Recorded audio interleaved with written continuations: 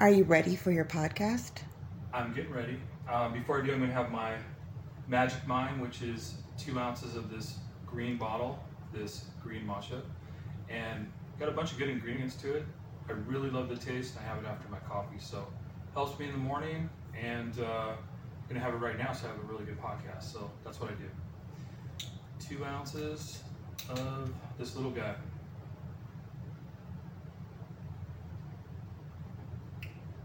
Yeah, it tastes really good. Pretty quick shot of the Magic Mine. So let's do it.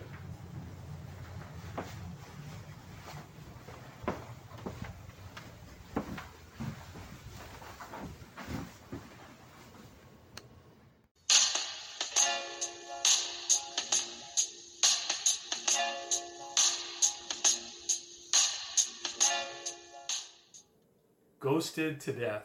Talking about 2 cases here today, 18 years apart or so, the same but different. And I've got some good stuff for you here today on Drowning Verdict, this Verdict Friday, which is a video episode, a wrap up on some of the hot topics I've covered lately on Drowning Verdict, my true crime podcast.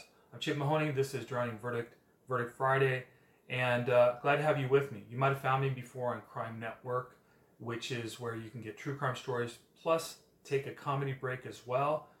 And otherwise, you can find Drowning Verdict wherever you get your favorite podcasts out there in the podverse, the known universe where all that content swims about.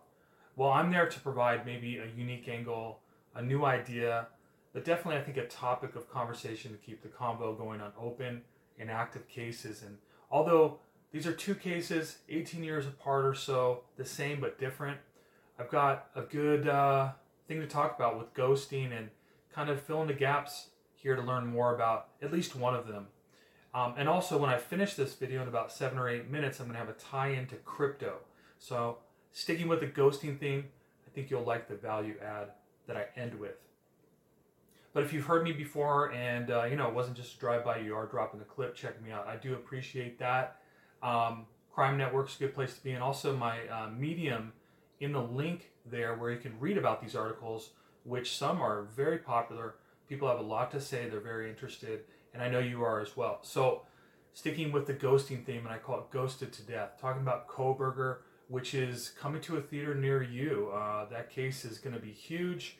Not in court just yet. Some delays there. And then also looking back 18 years to the Natalee Holloway case, because there was a recent revelation there where Joran Vandersloot had admitted to, he's the guy that killed her, and he went into great detail about how it happened, where it happened, and so forth. So sticking with the ghosting theme, and really kind of talking about my Medium articles. One is The Anatomy of Dominance about Kohberger, which is a huge article of mine, and then also the Ghosted to Death, and then even the Ethan theory, where I talked about why the boyfriend was killed when I didn't think that Kohberger, or the person accused of doing so, which I believe to be Kohberger, didn't let him live, that he had to die as well. So Kohberger was found to be really upset about being ghosted online on dating apps and so forth, and that was a recent article about a former friend said he hated it, he couldn't deal with it. And when I think about it, with his snowy vision and all of his problems and the way that he couldn't really see himself, if he was being ghosted, not making any headway there to meet girls or possibly set up dates, then he could see Ethan, because he was stalking one of those girls. He was stalking his Natalee Holloway. And while he was doing that, he found out about Ethan. He could see that not only did he have a girlfriend, but he had 2 other girls in his life, one of which Kohberger, I believe, was stalking. So Ethan had 1, and he also had 2 more, so 3 total, and Kohberger had 0. And I think that really bothered him when combined with his snowy vision, when combined with his complete frustration of being ghosted on dating apps. I think that was a recipe for disaster and turned him into a killer, somebody who crossed boundaries to do the killing, which was to go from Washington into Idaho, which a lot of killers will cross a physical boundary.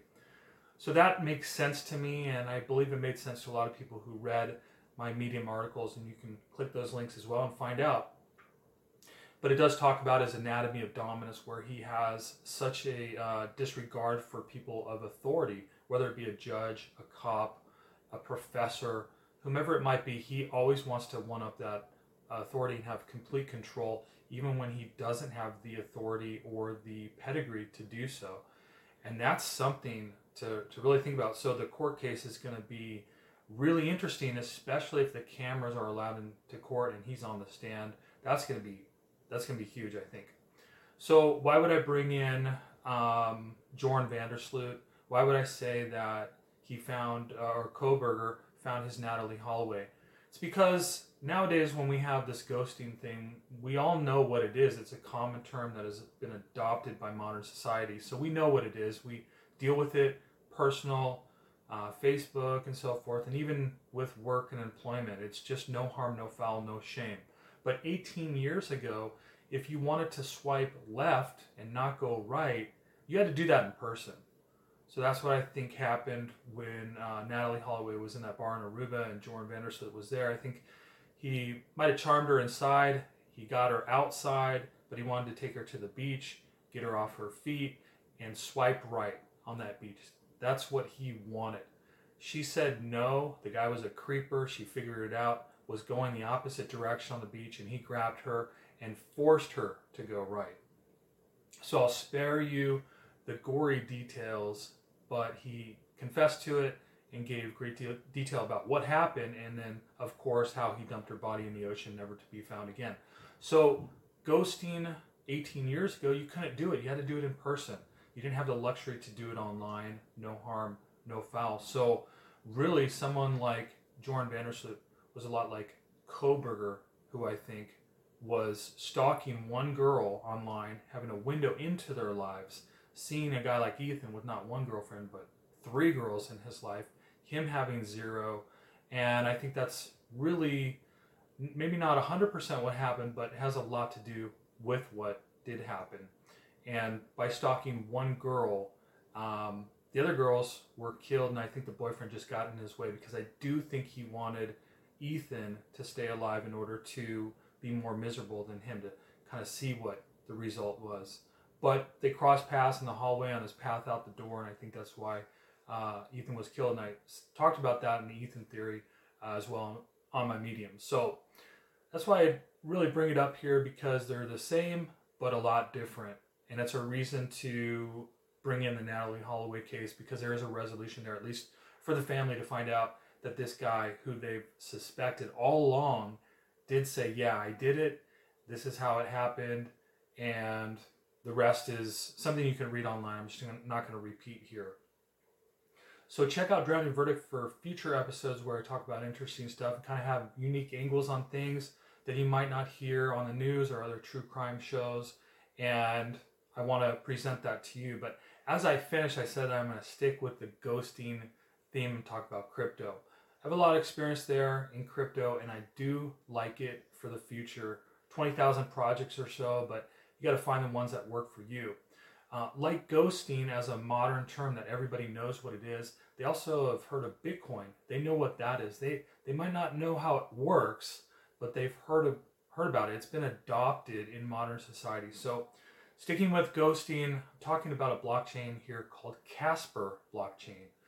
Top 100 project of all crypto. It's the Casper, the friendly ghost of the blockchain space. And I think that blockchain is a big deal for crypto. I think that offers a lot of utility, and Casper is something that you could look at, which I happen to like, where they do offer a lot of utility, building a lot into their platform. And it's kind of an excuse to look at something other than Bitcoin or Ethereum, which you might have heard of as well. So top 100 project, I do like it a lot. It's not the easiest to acquire on a centralized exchange. You're not going to find it on Coinbase or Kraken, which is regulated by the United States. So it could be a bit tricky to get, but nonetheless, you can check it out. And when you think about crypto, think about peer-to-peer networks, because essentially that's what blockchain is. Rather than working with a central authority figure like Google or some big tech company where you have to apply, get approved, pay a fee, spend time waiting, or used to be having to wait some time. Now it's a lot faster. Blockchain is ruled by smart contracts, inclusive to just about anyone that is participating, and therefore blockchain has a lot of value. So you got to look for the projects like Casper and HBAR, which I like as well, another blockchain that offer a ton of utility, value, and they're working right now. So check that out. Thanks for checking out this Verdict Friday. Hope you liked what I had with the ghosting theme, and I'll have more Drowning Verdict episodes for you soon enough. See you next time. Thank you.